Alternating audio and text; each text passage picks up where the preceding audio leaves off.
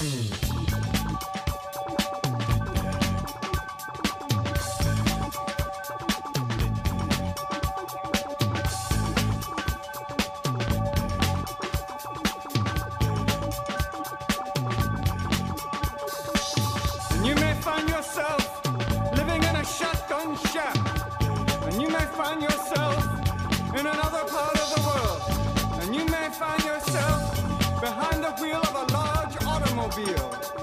you may find yourself in a beautiful house with a beautiful wife. And you may ask yourself, well, how did I get here? Letting the days go by, let the water hold me down. Letting the days go by, water flowing underground into the blue again. Hey, how's it going, everybody? This is Chris. Welcome to episode 191 of X-Lapsed, where we were supposed to have a couple very special guests today, but, well, Twitter twittered on me and didn't tell me when I had new messages here. Today we're going to be talking about a couple of issues of Power Pack, a recent couple of issues of Power Pack, and to commemorate that occasion, I was going to be speaking with Jeff and Rick from over at Unpacking the Power of Power Pack, hopeful that they could fill us in on some of the details here on where Power Pack's at right now, and since we're only going to be talking about the last two issues of this 5-issue miniseries,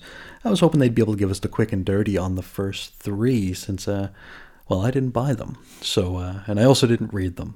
But hopefully, the intro recap dealies will be able to get us up to speed before we get too far here. I want to thank Jeff and Rick for being willing to come on and speak with me. It's just too bad that my DMs were not updating. Users of Twitter out there probably are familiar with this phenomenon where, like, 3 days after you send a message, it'll still show, like, a message from, like, 3 messages ago in your little, at a glance look, I guess, at your messages. So it didn't look like there were any responses. It didn't even look like I had reached out to them in my at a glance, but I did, and they did respond, and I apologize for not double-checking and trusting the social media application to do what it's supposed to do. Anyway, with all that said, let's hop on into our coverage for today. We're going to be taking a look at Power Pack, Volume 4, Issues 4 and 5. They had a May and June 2021 cover date, respectively. No story titles, so, I hate it when they don't put a story title.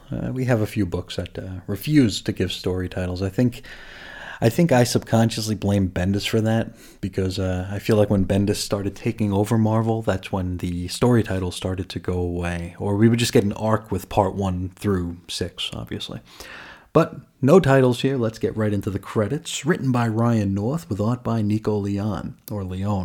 Colors, Rachel Rosenberg. Letters, VC's Travis Lanham. Edits, Brunstad, Moss, Brevoort, Sobalski. Cover price $3.99 each. And they went on sale March 3rd and April 7th of 2021.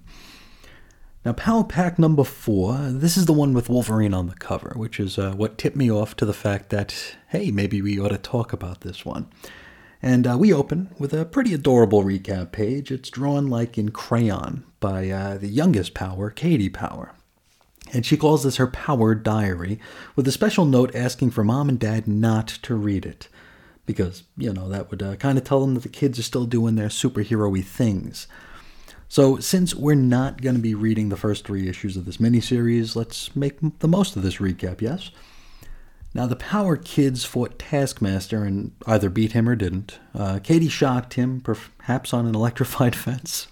I apologize if I'm totally butchering this. I'm just going by what Katie is telling us with her crayons. Anyway, from here are the Powers kids. They head over to check in with their assigned superhero mentor, an Agent Aether. And I'm guessing this might have something to do with Kamala's Law. This is an outlawed branded comic book here, so it could be. I don't know. It turns out, though, that Agent Aether was actually the Wizard, and he steals Power Pack's powers. He trapped him in some tubes, and in Katie's words, it sucked so bad. So really bad language on Katie, but he was able to steal their powers. From here, we hop into the present, and I tell you what, I'm immediately thrown off by Jack talking to us like we're viewers on his YouTube channel. Like we're in full-on smash that like button sort of territory here. And I know it's a thing, I just don't gotta like it. So the Powers are powerless, and Jack is the one narrating this issue, by the way. They're facing off with the Wizard, and so they just start chucking stuff at him because, they don't got powers. And it's, as you might imagine, pretty ineffective. Now, Jack gives us some quick and dirty highlights of the battle, which is presented in their full YouTube thumbnail glory. Thank goodness nobody's making the YouTube face. I think you know the one, right? Where, like, some guy is just, like, staring into the camera with, like, a gobsmacked, slack-jawed look on their face. I really don't know how people see crap like that and actually still click on them. I guess I'm too old. So, this battle goes on for around 10, 12 pages. Katie is driven to the point where she's actually ready to kill here. She is just lit. And so she uses whatever's left of her power to send a power ball in the Wizard's direction.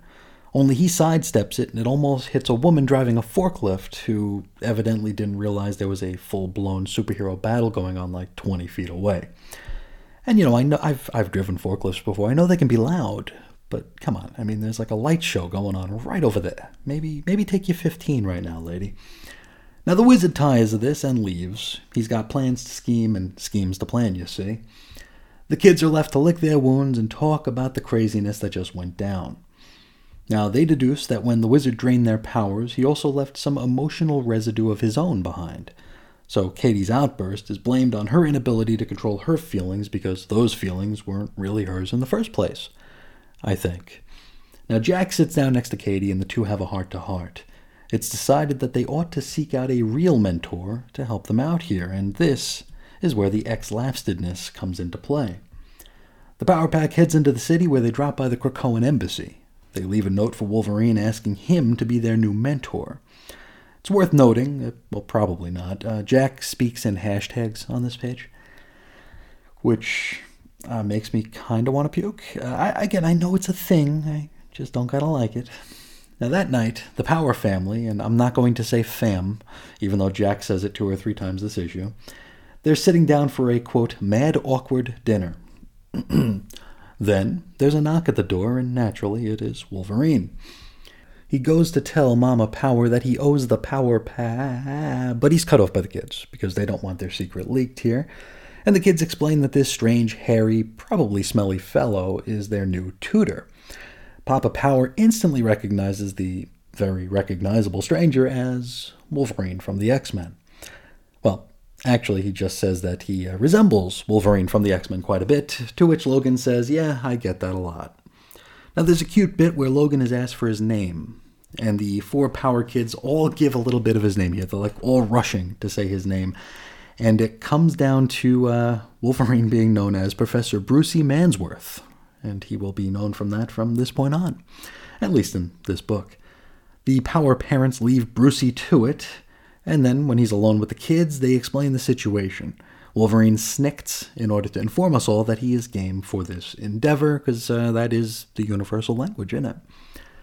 From here, we go into Power Pack number 5, and it opens with another Crayola-sponsored recap page. It's cute, but nothing we need to go too deep into. Now we pick up with Alex and Julie, who are picking up Jack and Katie from school, because today they're going to enact whatever plan it was that they devised with Logan. And so, after school, they change into their Power Pack costumes, which evidently Wolverine sewed for them. I didn't realize that was among his many, many talents, though I shouldn't be all that surprised, I guess. Alex is providing narration this time out, and he mentions that despite Wolverine's bright yellow costume, he is rather stealthy, which tells me he hasn't been reading the Krakoa-era X books, as our man is back in the brown and tans over there. So, here's the gimmick. Power Pack is trying to lure the Wizard into attacking and recapturing them. And in order to do so, they're going to have to put on a bit of a performance. So, in addition to Logan creating some new Power Pack costumes, he also made one for himself. And with it, an all-new villainous alter ego. So the Power Pack kids find themselves attacked by the purple-clad, super-secret evil twin brother of Wolverine, Wolverine. Okay. And so, over the course of the next half dozen pages or so, he pretends to get beaten up by Power Pack. while also putting on a show to convince anyone watching that the kids are once again super-powered. As in, the wizard didn't drain all of their super oomph, if you dig. And it's a pretty cool little sequence, truth be told. Here, Logan pretends that Mass Master is able to control his gravity, hurling him into a nearby, spotlessly clean, empty dumpster. From here, they concoct a cloud of stage fog with a couple of buckets of chemicals and stuff. This gives the illusion that Alex is transformed into a gaseous form, which also makes everything they're doing just that much harder for civilians to see, as, magicians gotta keep their secrets, yes? Wolverine then fastball specials Julie into the air, making it look as though she can fly. Finally, Katie shines some flashlights around, and as she does this, Wolverine screams for mercy, or Wolverine screams for mercy. And just like they'd planned, a cable news company is there to film the entire event. Now this takes us over to the Wizard's lab, or study, or wherever the hell it is that he hangs out. And you see, in an earlier issue, he revealed that he got the idea for his scheme by watching television, which told the Power Packers that the Wizard watches a lot of TV. And it stood to reason that he'd be watching this as well, and in fact he was. He's rather annoyed at the idea that the Power Packers held out on him and dared to keep some of their powers to themselves. So he light speeds over to them, grabs the 4 of them, and then returns them to his lab where he tosses them back into the glass canisters. He then proceeds to activate the device to further drain them of their powers. But here's the thing. It actually winds up repowering them. But how can that be, you might be asking? Now, don't feel bad. The Wizard's asking it too. You see, a certain stealthy somebody snuck into the lab to reverse the polarity of the machine. And I hear you, who might have done this? Well, it might help if we learned that the Wizard says that in order to have done this, 6 wires would have to be cut at once. Stealthy? 6 wires? We happen to know a guy with 6 razor-sharp, unbreakable adamantium claws, yes? From here, it's pretty academic. The Wizard gets his sucky butt kicked. And those are Katie's words, by the way. I don't usually comment on the Wizard's hindquarters. Anyway, the Wizard is left hanging outside the NYPD, and the day is saved. From here, we get like a sort of kind of Animal House style what happened next bit. Turns out that Power Pack kept up the ruse of Agent Aether as a symbol of hope. Jack started up his live streaming channel, only it's anonymized, covering his face with emojis, which is probably somehow even less interesting to watch than most daily life live streams. And well, we wrap up with everything being good in the hood. Next episode, a Just the X-Ma'am look at Marvel Voices Legacy. But for now, let's talk about the Power Pack here. Really don't have any complaints about this. I didn't expect to have any complaints about it. I was expecting basically what we got here. Just a fun little romp. Not something that is too entrenched in the Kamala's Law stuff. I mean, of course, the specter of Outlawed looms over this book, but it's a lot more lighthearted, right? It's not like doom and gloom anywhere. It's just kids trying to be super kids, and it was a lot of fun in that regard.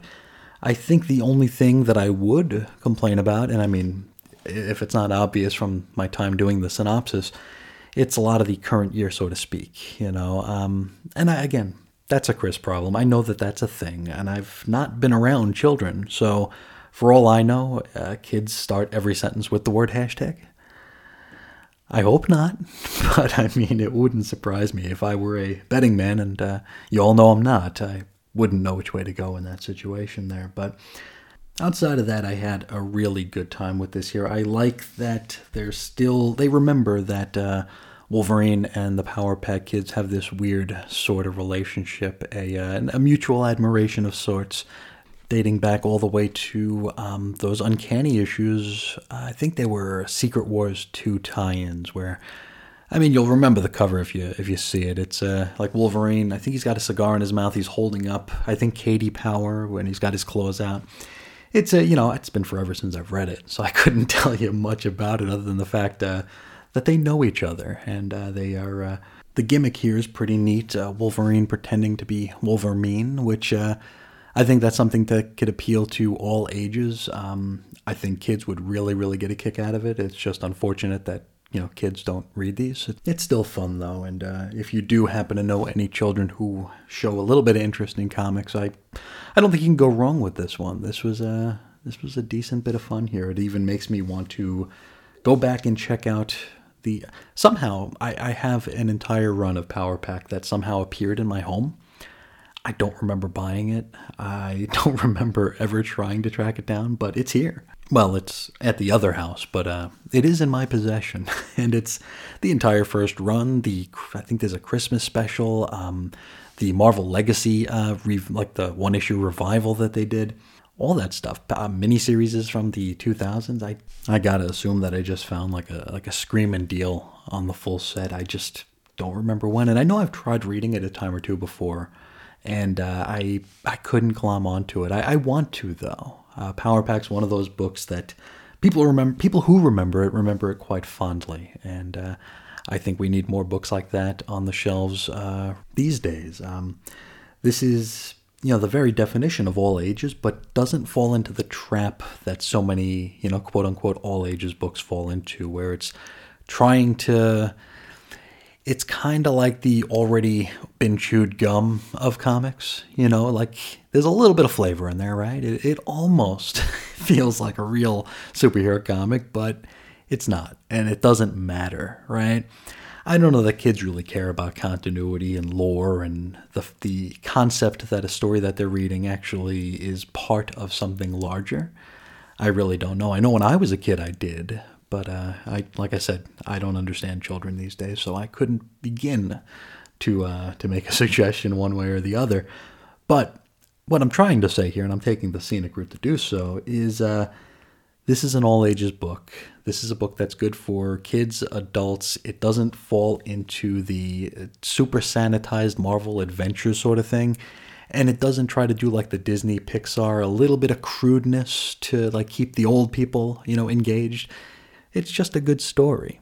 And if you are interested in checking this out or dipping your toe into the young Marvel outlawed, universe here, I think you could do far worse. So Power Pack issues 4 and 5, definitely worth checking out, even if you are not manically grabbing anything on the shelves that has an X link into it nowadays, like yours truly is. But well worth a look. The art here was really, really nice. Again, that's another thing. The art felt all ages here. It's certainly a more kiddie or cartoony look, but not to the point where it looks different from a regular comic book. It looks enough like a comic book to where it feels like a comic book, but it also is drawn in a very stylized way that I think would appeal and should appeal to the younger among us. Young and old, actually. Like I said, this is universally good. So well worth a look. But that is all I got to say about Power Pack. Hopefully I didn't do the series or these issues too much of a disservice, having not read the first 3, but I guess you'll all be the judge of that, won't you? From here, let's hop into the mailbag here. We got a couple letters to get to. We're going to start with Damien, who's talking about King in Black Marauders. Now he says, even though Marauders is my favorite current X book, I skipped this issue as I did not care about Venom or Null or any of the King in Black nonsense. Having read this on Unlimited, I am regretting my choices. This is a really good issue of Marauders. And it is.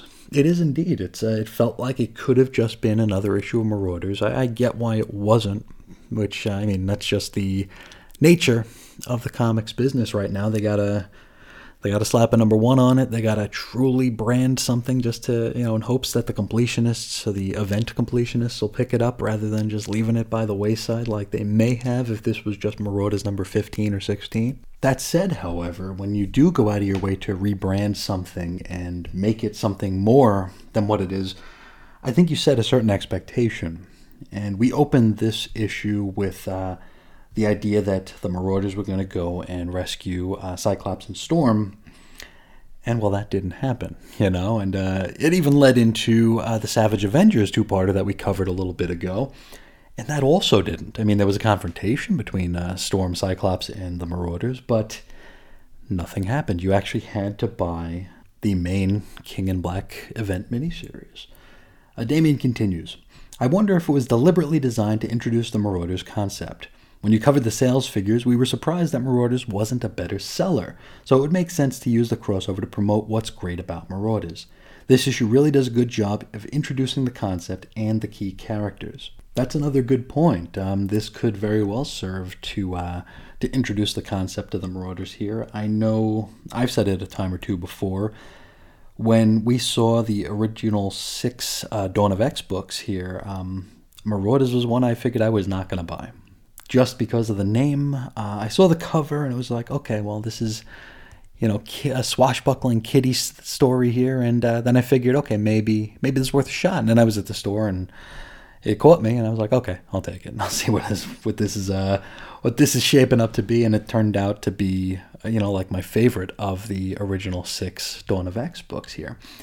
So, I mean, if I, an ex-completionist, had second thoughts about picking this up, I could imagine that the broader Marvel fans, or the more casual Marvel fans, would see something like Marauders and kind of dismiss it as like a lesser than book because it doesn't have an X in front of it.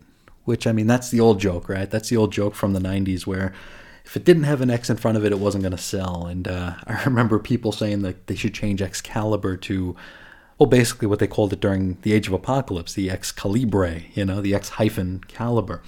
But yeah, I could totally see this being a really good opportunity to show folks what Marauders is all about. Damien continues. I particularly love the use of Lockheed and the Chihuahua analogy. Yes, Lockheed was going after those goop dragons here, and I compared it to my 4-pound Chihuahua who thinks she's a lot bigger than she actually is. She'll still like curl up in my lap like all day long, but in her mind, she is like 300 pounds and 20 feet tall. It's pretty crazy. So seeing Lockheed go to town on these dragons that were so much bigger than him just reminded me of My Little Penny. So that's that. Damien continues. I was surprised that there hasn't been a previous story with refugees actually trying to get to Krakoa. I can imagine the medicines being enough to promote people to sail to Krakoa, mutant or not. And that's true. That's a really good point because, I mean, I thought we were going to see more of that when they introduced X-Force actually way back in the beginning of X-Force, where we had Black Tom, who was kind of watching the shores, right? He was kind of watching the perimeter here, and he even was like a little bit put off by the fact that Kitty had to boat in, and she brought with her all those refugees from Russia from the atrocity. I still don't think we know what the actual root of that conflict was, but I don't even know if they're still on Krakoa. I don't even know if they're human or not. I gotta wonder. But yeah, I was also a bit surprised here when I stopped to think about it and see that we haven't gotten any interlopers on Krakoa, right? Then again, we have seen little bits and pieces where like a boat will get a little too close and they'll sound the alarms here. I know we saw it in Cable with the AIM submarine. And also in, I think it was X-Force, because Quentin Quire had to go to that cruise ship that was coming a little too close. So maybe that's supposed to fill us in on what happens if a boat gets too close.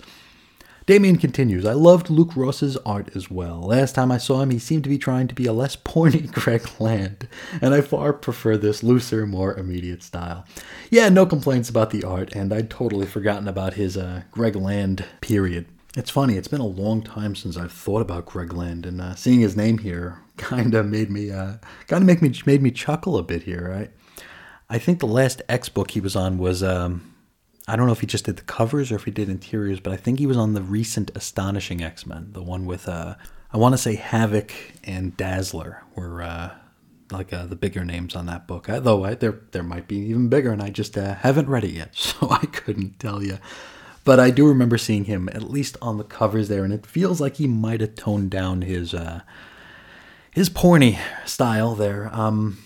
It's interesting. Greg Land was one of the first artists that I saw that the backlash hit him so hard that the backlash to the backlash was almost immediate. Like sometimes we'll see people who will give the unpopular opinion that they really love an unpopular or an un-internet popular artist, and you could probably fill in whatever blank you want to there. And it's kind of looked at as being a contrarian, like it's not a whole wave of support, it's just a few people with the unpopular opinion. But Greg Land, it felt like as hard as people pushed against Greg Land's porny style and wanted it like nowhere near Marvel books, there was like a wave of people coming in support of it. It was very, very bizarre. It was one of the first times, perhaps the only time that I can remember, where an artist was quite that divisive. And just seeing his name again reminded me of that really weird time. If anybody has any thoughts about Greg Land, hey, feel free to let me know. Damien wraps up with very, very enjoyable. Anyway, until I start to care about Venom, make my next lapsed. Oh boy, I'd almost be willing to bet that a certain percentage of the people who are into Venom actually don't care about Venom, or at least don't read it. I don't know if I've told this story before. I was in a comic shop probably, like a year and change ago, and I was digging through the dollar bin as I'm known to do. And a guy came in and started arguing with the fella behind the counter about the price of a Venom variant cover. And I think the dealer wanted something like $80 for it. I mean, this was a brand new book. This is one of those incentivized covers that I have no use for, and I wish the industry didn't either, but it is a way to make comic shops that are barely eking by pay all that much more money into Marvel's coffers. But this guy was trying to get him down to like $40 or something, which is still a ridiculous price to pay for a book with a $3.99 cover price. But I digress. So he's arguing with the guy. They're bartering, haggling back and forth, and they were just talking very, very passionately about this issue of Venom. So I poked my head up and I was like, "Hey, how is that book?" And crickets. Neither of them have read it. They had absolutely no interest on what was going on inside it. They just were talking about the cover, which, I don't know, it just broke my heart a little bit is all.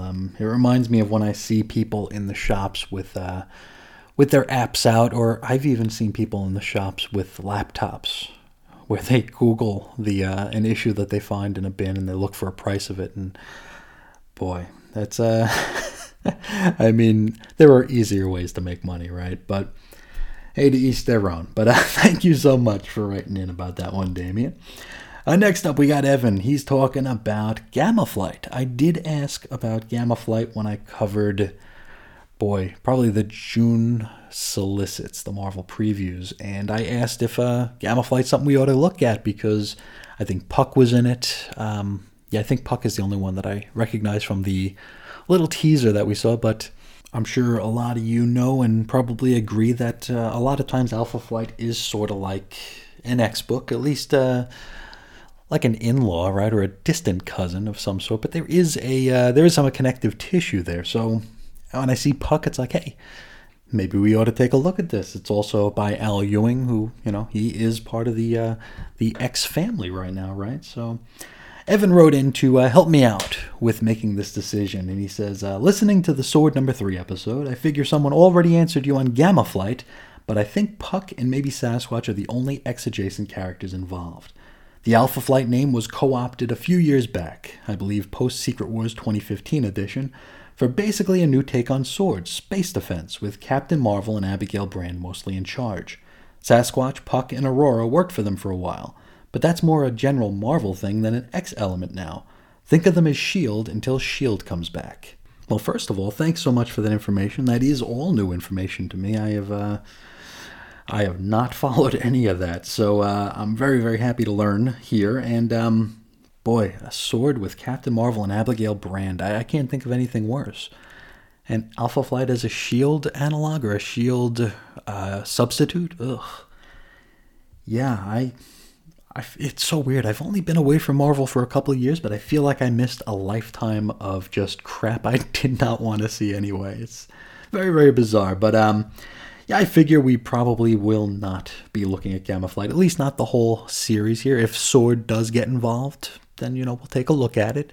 If any X characters pop up, we'll take it by an issue-by-issue basis here. Hopefully someone can give me a little bit of a heads up if they notice something that I don't. And that goes for, outside of Gamma Flight as well. Any mainstream Marvel book that isn't an X book that you think is relevant to our Krakoan discussion, please do not hesitate to let me know. But that will do it for the mailbag today. Thank you guys so much for writing in. And hey, we have a special thing here right now. We've got sales charts, believe it or not. I bookmarked Comicron's November 2020 page, and I would pop onto it a few times a week just to see if maybe Diamond gave us some numbers, and no. I mean, we're 6 months later, and they still have not. So I decided to go to the Comicron Twitter page to see if maybe other people asked the question, where are these, where is this data?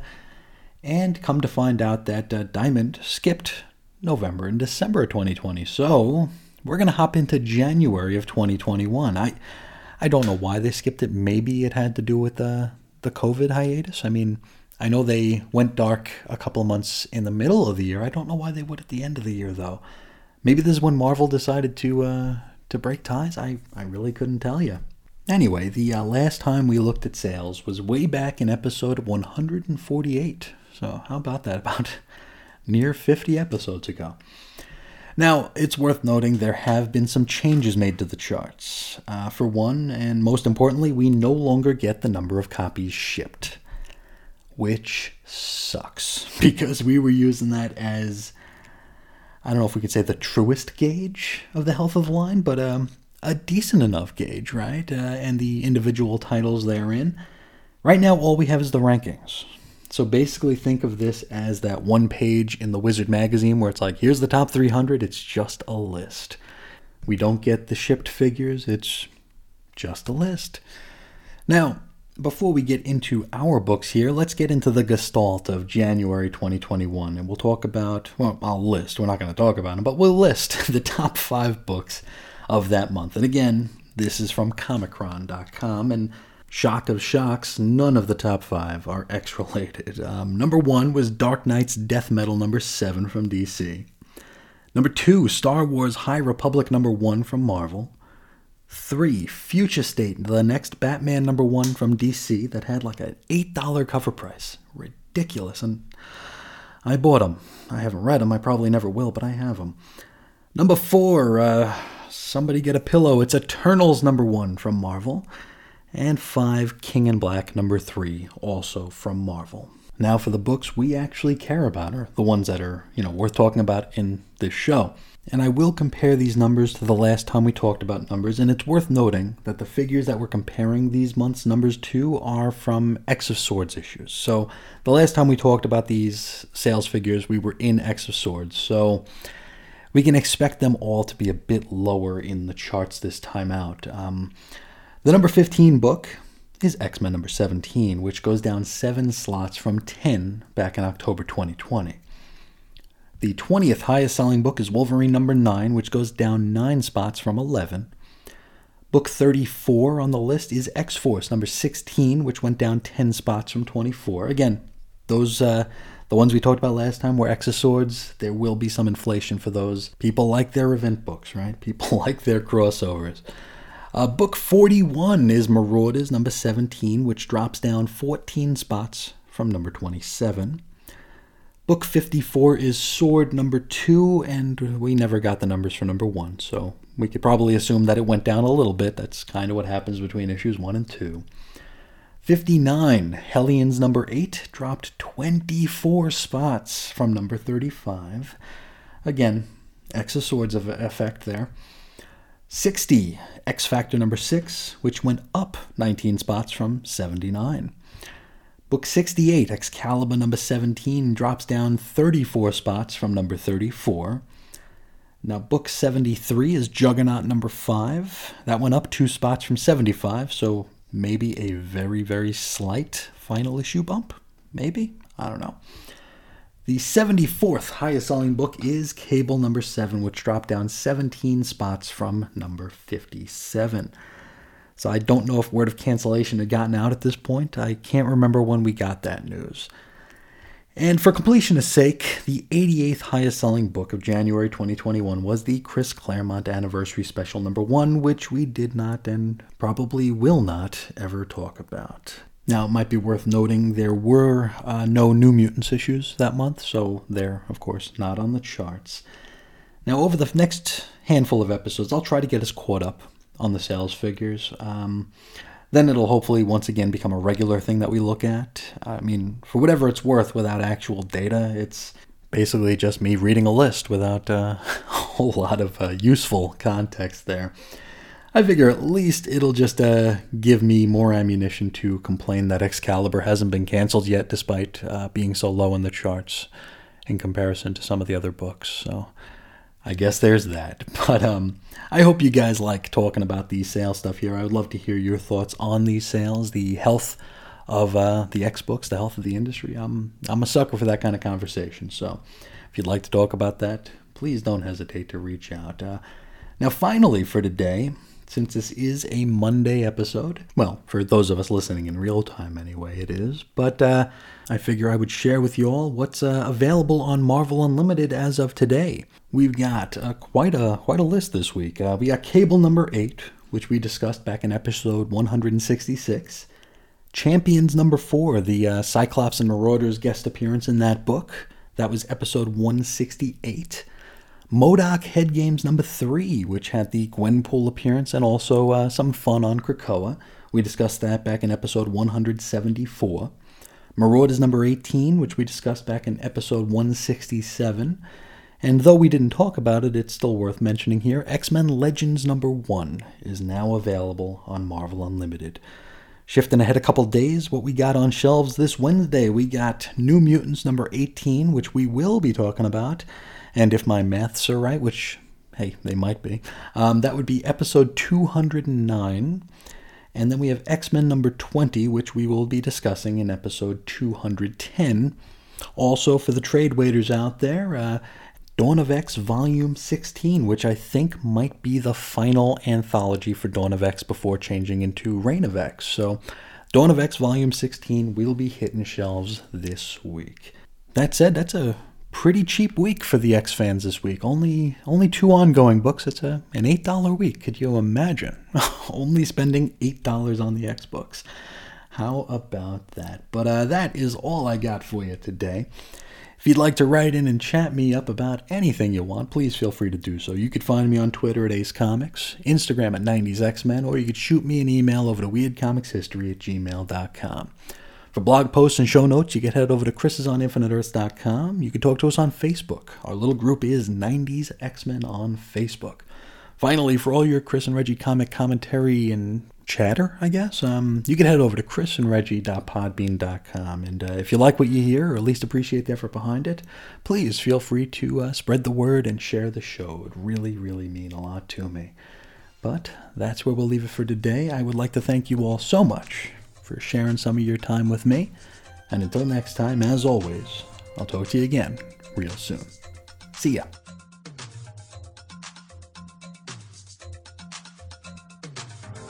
No more